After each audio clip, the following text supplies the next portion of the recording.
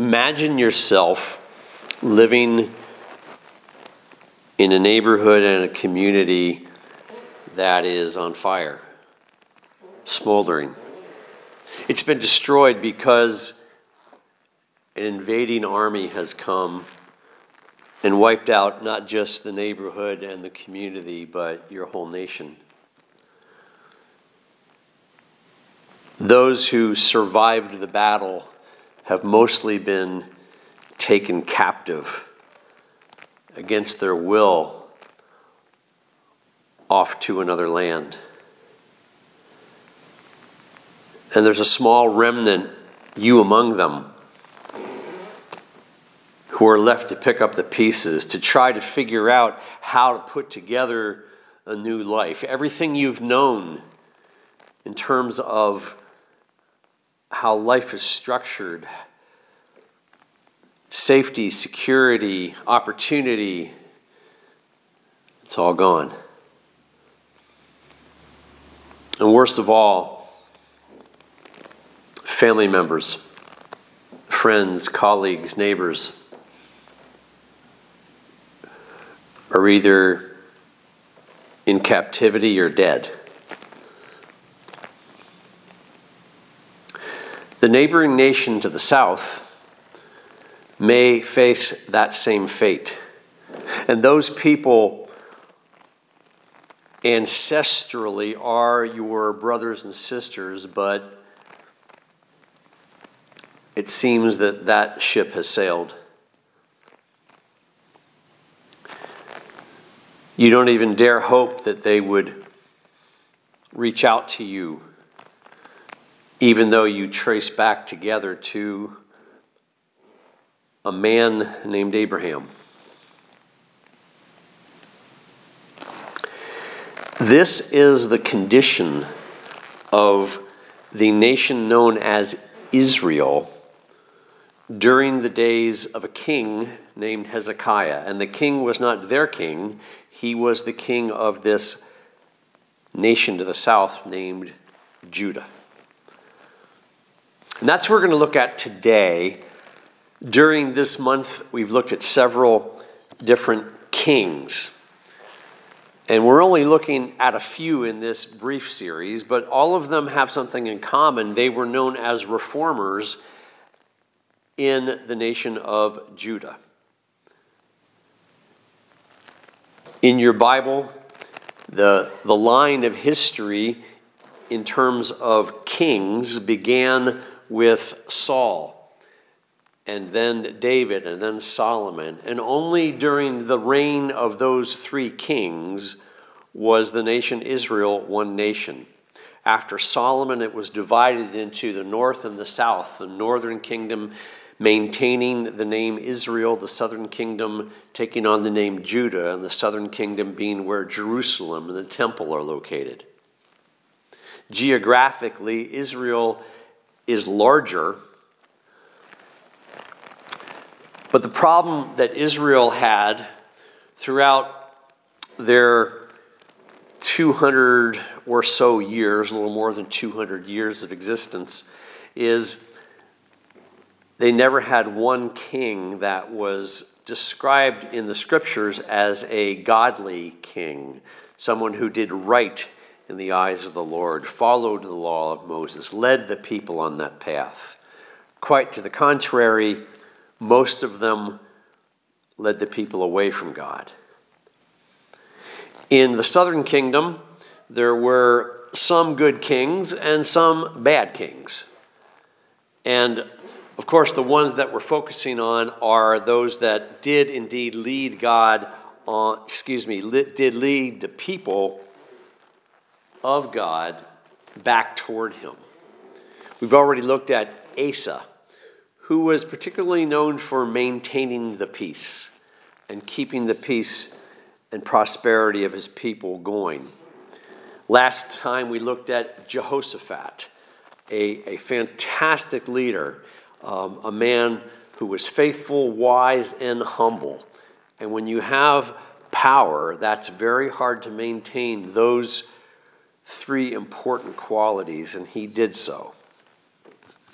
Today we're looking at Hezekiah. So turn your Bible to 2 Chronicles chapter 29, verses 1 and 2. This is the summary statement about Hezekiah's reign. Hezekiah was 25 years old when he became king, and he reigned in Jerusalem 29 years. His mother's name was Abiah, daughter of Zechariah. He did what was right in the eyes of the Lord, just as his father David had done. Hezekiah ruled in Judah during the last days, the literal last days, of the kingdom of Israel to the north. And this was an important factor throughout his kingdom, which underscores that much more the impressive attributes and qualities that he brought to the leadership of his people. Assyria was an empire that had grown rapidly over the last several decades.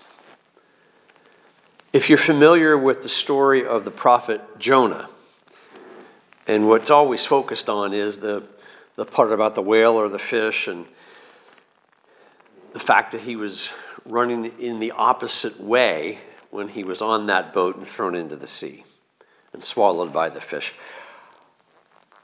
But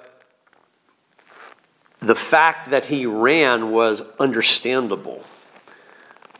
God instructs him to go to Nineveh, the capital of Assyria, the last place on earth a Jewish person wanted to be, and he was supposed to go there, and not just go there, but stand in the town square, approach the king, and say, "You are wrong, you must repent, you must change your ways, or God's going to destroy you." Now, that would take an unimaginable amount of courage to carry out that command. So this was Jonah. This was his challenge. Assyria, go tell them they're wrong.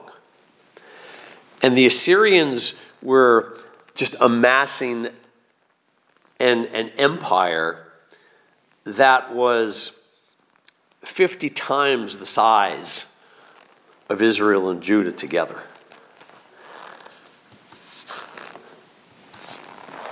It was only a matter of time until the same empire that conquered Israel would be pounding on the doorstep, the borders of Judah.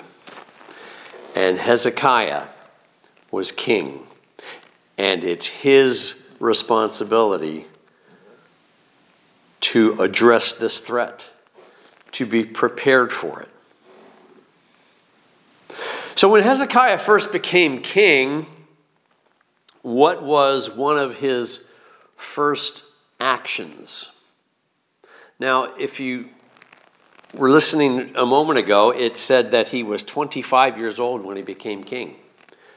Not the youngest king when he took reign, and we'll learn about another one that was much younger than he next time. Nonetheless, 25 years old is not an age that we often think of in terms of having a lot of wisdom. There are exceptions, but there are certain things that you just usually can't attain to or aspire to and attain until you're much older, just because you literally haven't lived long enough. And yet, the wisdom in this young man was evident from the start.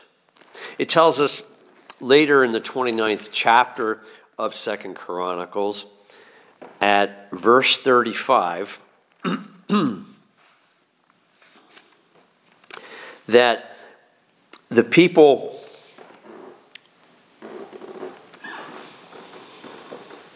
This is the middle of 35th verse, excuse me. So what Hezekiah did was he saw how the temple was in disrepair. Now remember, there's this threat of the Assyrian Empire perhaps invading them any day. The people are worried, the people are scared. And so what does he do? Conscript more soldiers, build up weaponry.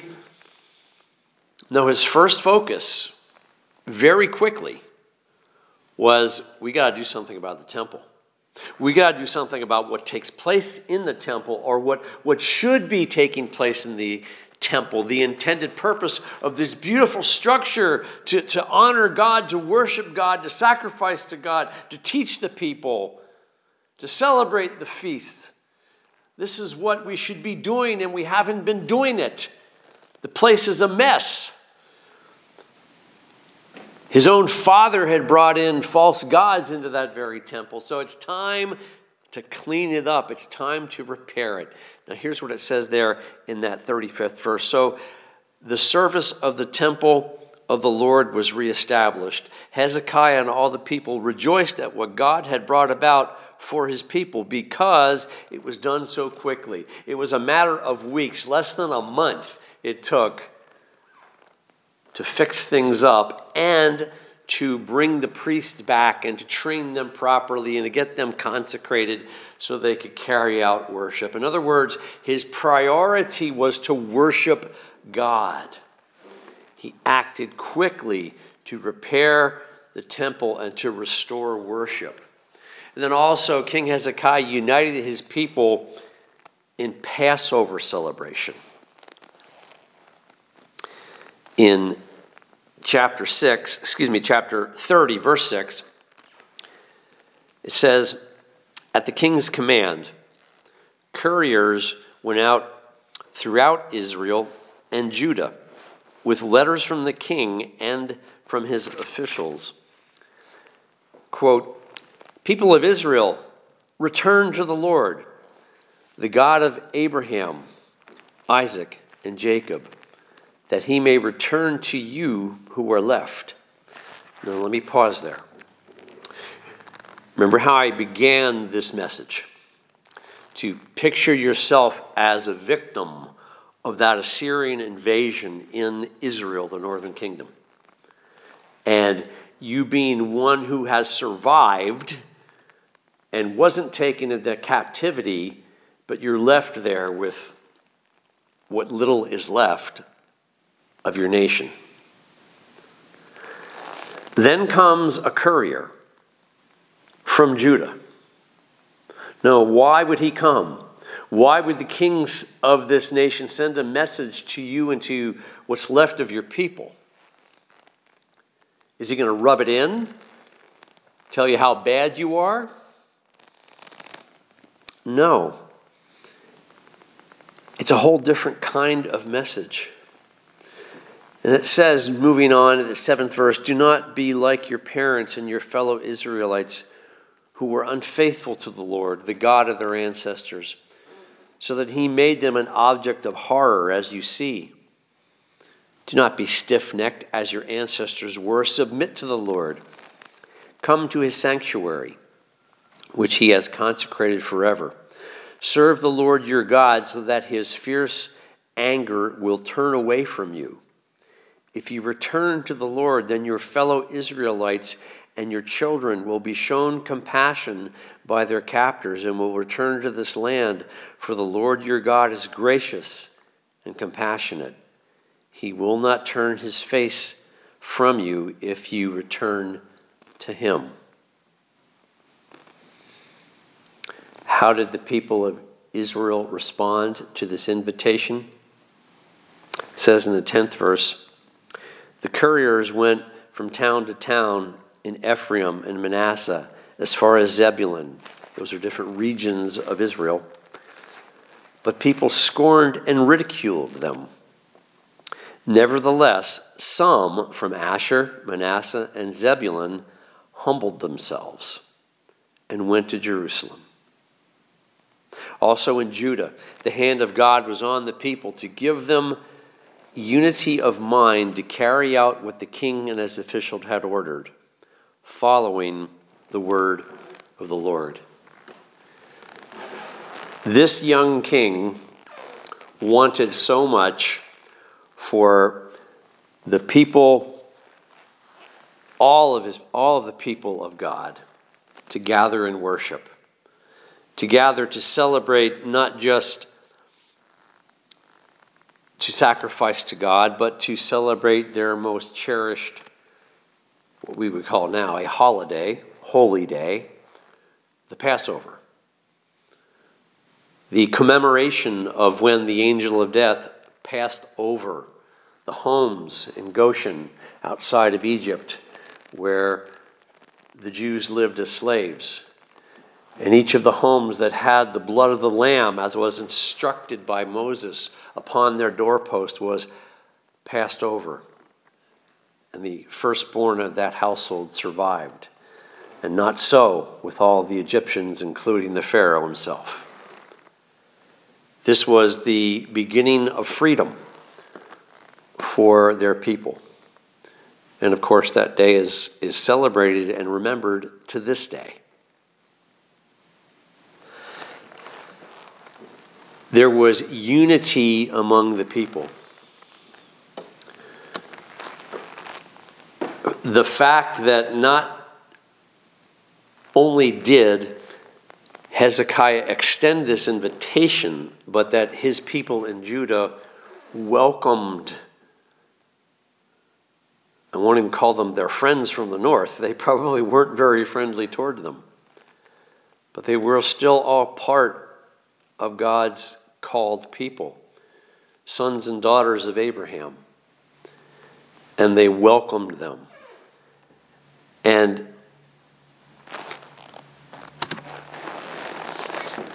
listen to also how Hezekiah put the heart ahead of the rules. He put the heart ahead of the rules. In verse 18, so you have all these people that from Israel who came down to Jerusalem. They humbled themselves. These people didn't like each other. They weren't sure how they'd be accepted, if they'd be accepted. It says the 18th verse, although most of the people who came from Ephraim, Manasseh, Issachar, and Zebulun had not purified themselves, yet they ate the Passover, contrary to what was written. But Hezekiah prayed for them, saying, may the Lord, who is good, pardon everyone who sets their heart on seeking God, the Lord, the God of their ancestors, even if they are not clean according to the rules of the sanctuary.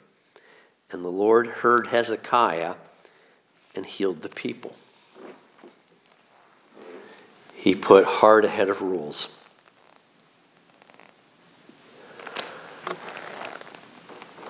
Their nation had not practiced proper worship according to the law of Moses for generations. First of all, how would they even know what to do? And secondly, even if they knew, there was a time factor to carry out the technicalities involved in consecration properly, so you were seen as worthy of celebrating Passover. And Hezekiah realized, no, this isn't what matters. The heart of God is after the heart of man. And when the heart is after seeking him, when man's hearts are truly seeking God, God's not going to get in the way of the rules. Or the rules aren't going to get in the way of God.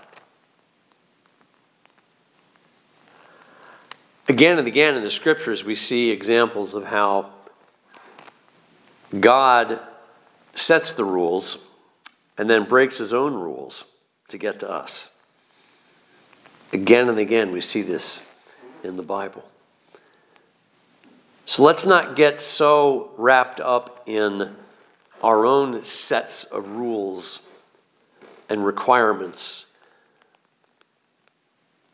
and let that go in order to make a clear path for those that are truly seeking God. And to see that in his Son, Jesus the Christ, the Messiah, all is forgiven. Literally, genuinely, completely forgiven.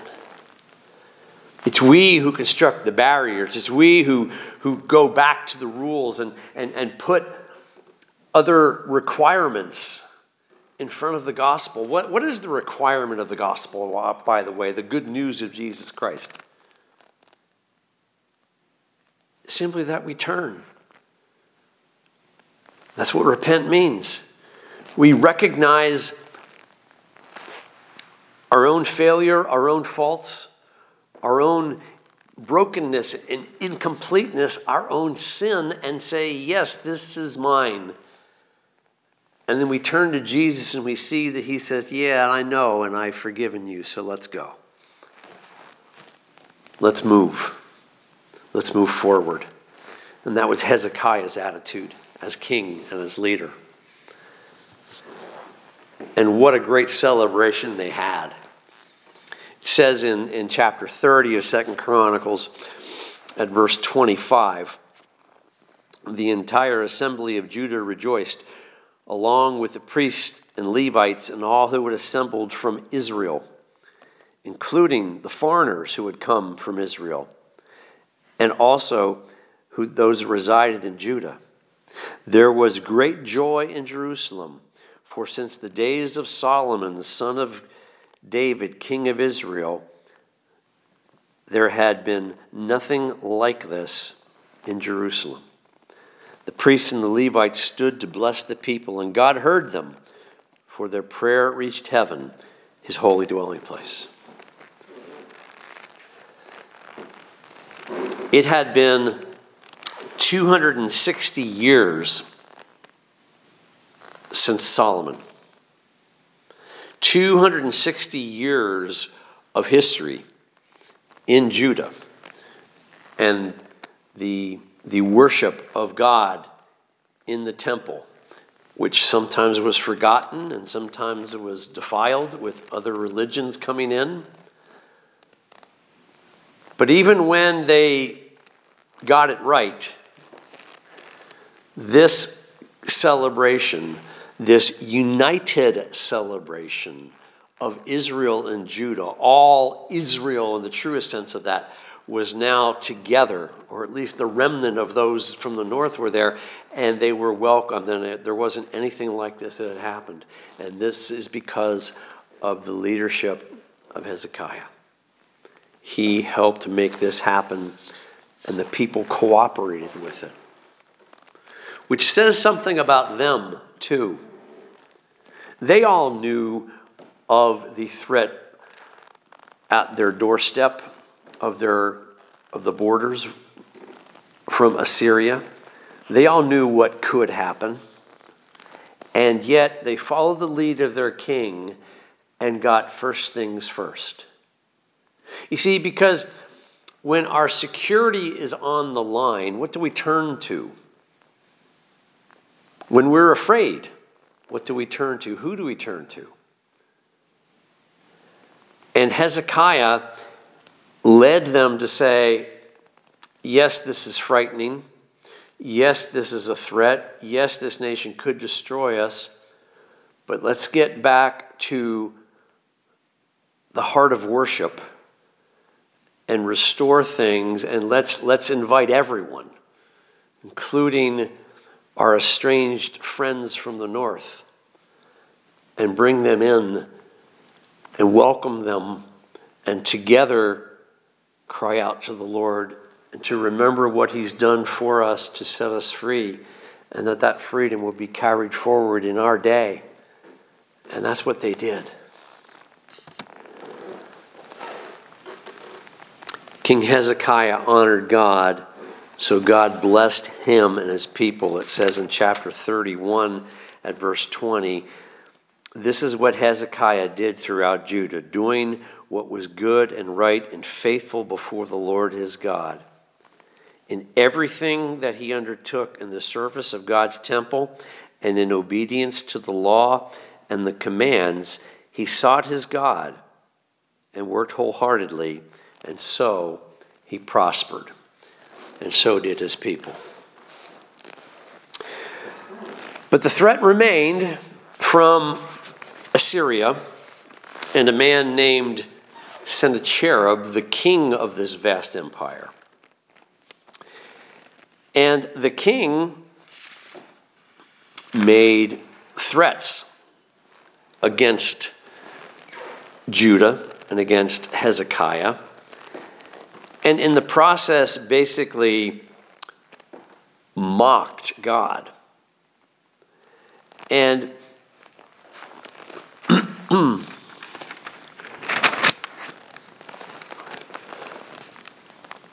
so he sent a letter to Hezekiah that underscored all of these threats.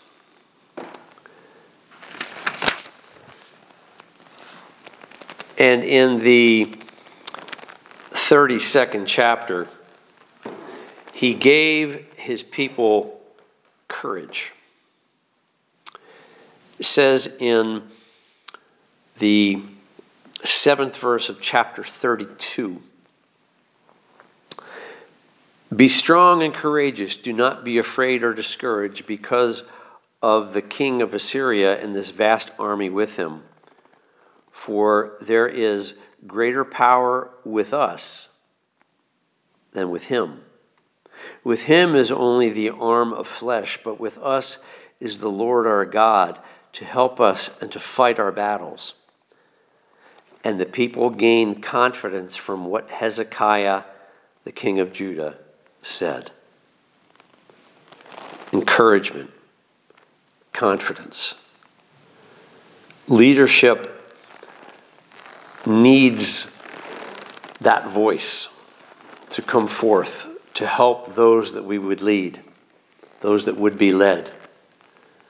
Challenges and battles lie before us in various forms, in this case very literally, where everything was on the line. And just like the words that God gave to Joshua, and perhaps this is what Hezekiah was thinking of when he said, "Be strong and courageous." Those words were also given now from Hezekiah to his own people. Don't be discouraged. And the people indeed had confidence. And it says there down in the 17th verse of 32, the king, that is Sennacherib, also wrote letters ridiculing the Lord, the God of Israel, and saying this against them: "Just as the gods of the people of other lands did not rescue their people from my hand, so the God of Hezekiah will not rescue his people from my hand." So what does Hezekiah do? How does he respond? Not just to this insult of his God, but to the threat that's connected with the insult. Now, in Sennacherib's mind, he's marched throughout the world and wiped out every little nation and kingdom that was in his way. And they prayed to their gods, and it didn't stop him. So this nation, with their one little god, and the way he would see it, was going to be no different. So, of course, Hezekiah turned to prayer, but notice too that this man has already demonstrated a priority of prayer and of worship in his life, through restoring the temple, through inviting Israel to join them in celebrating the Passover. Prayer was part of his life already.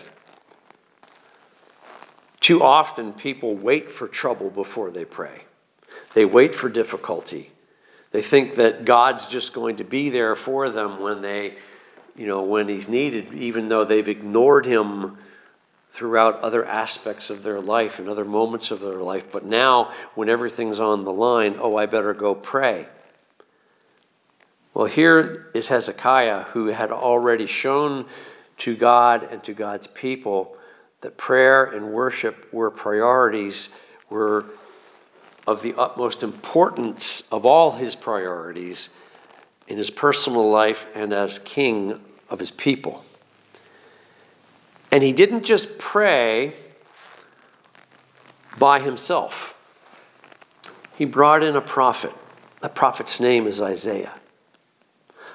Isaiah the prophet lived during the time of Hezekiah, and many of his prophecies were directly connected to the days in which Assyria was threatening them. And so he brings in Isaiah, and they pray together. It says this in verse 20 of chapter 32. King Hezekiah and the prophet Isaiah, son of Amoz, cried out in prayer to heaven about this. That is, about this threat that Sennacherib put in writing. And the Lord sent an angel who annihilated all the fighting men and commanders and officers in the camp of the Assyrian king. So he withdrew to his own land in disgrace. And when he went into the temple of his God, some of his own sons, his own flesh and blood, cut him down with the sword.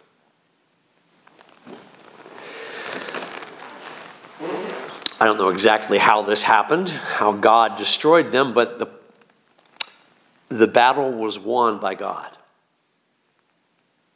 Hezekiah had an army, and they were ready to fight if need be, and they trusted God to help them in that battle, but the battle was the Lord's. And the Lord took the battle and wiped out the people, wiped out this threat to Judah. He honored this prayer. He honored the prayer of Hezekiah and of Isaiah. So we see great leadership in King Hezekiah in these chapters of 2 Chronicles.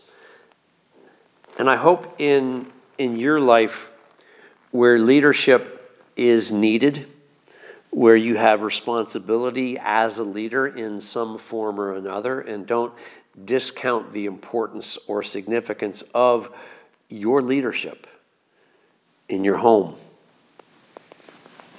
in perhaps your job, in church, in community, wherever leadership is needed, then bring some of the same attitudes and attributes that we see in a man like King Hezekiah.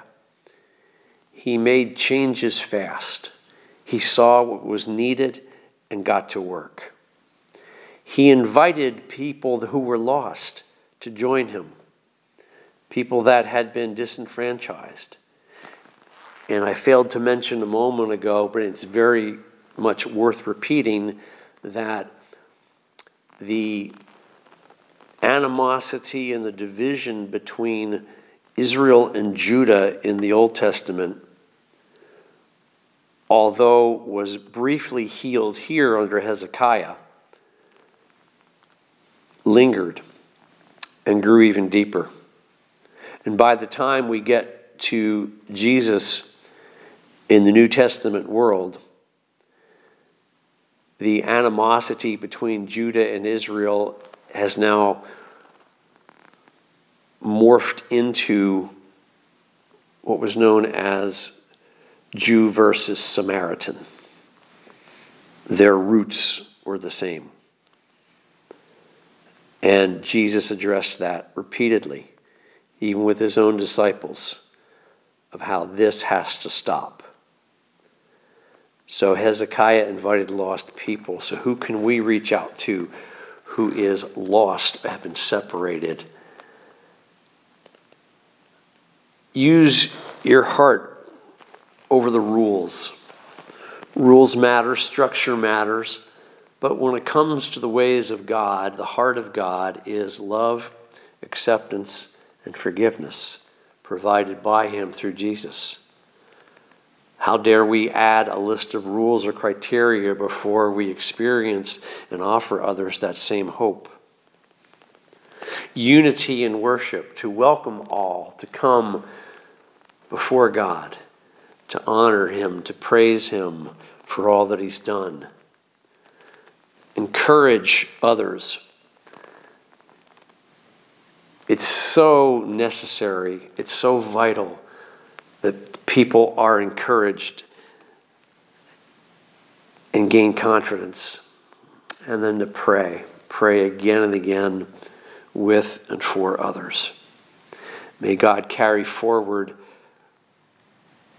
whatever message you've heard in these moments, that it would plant a seed in your heart to bring change into the way that you lead and who you choose to follow.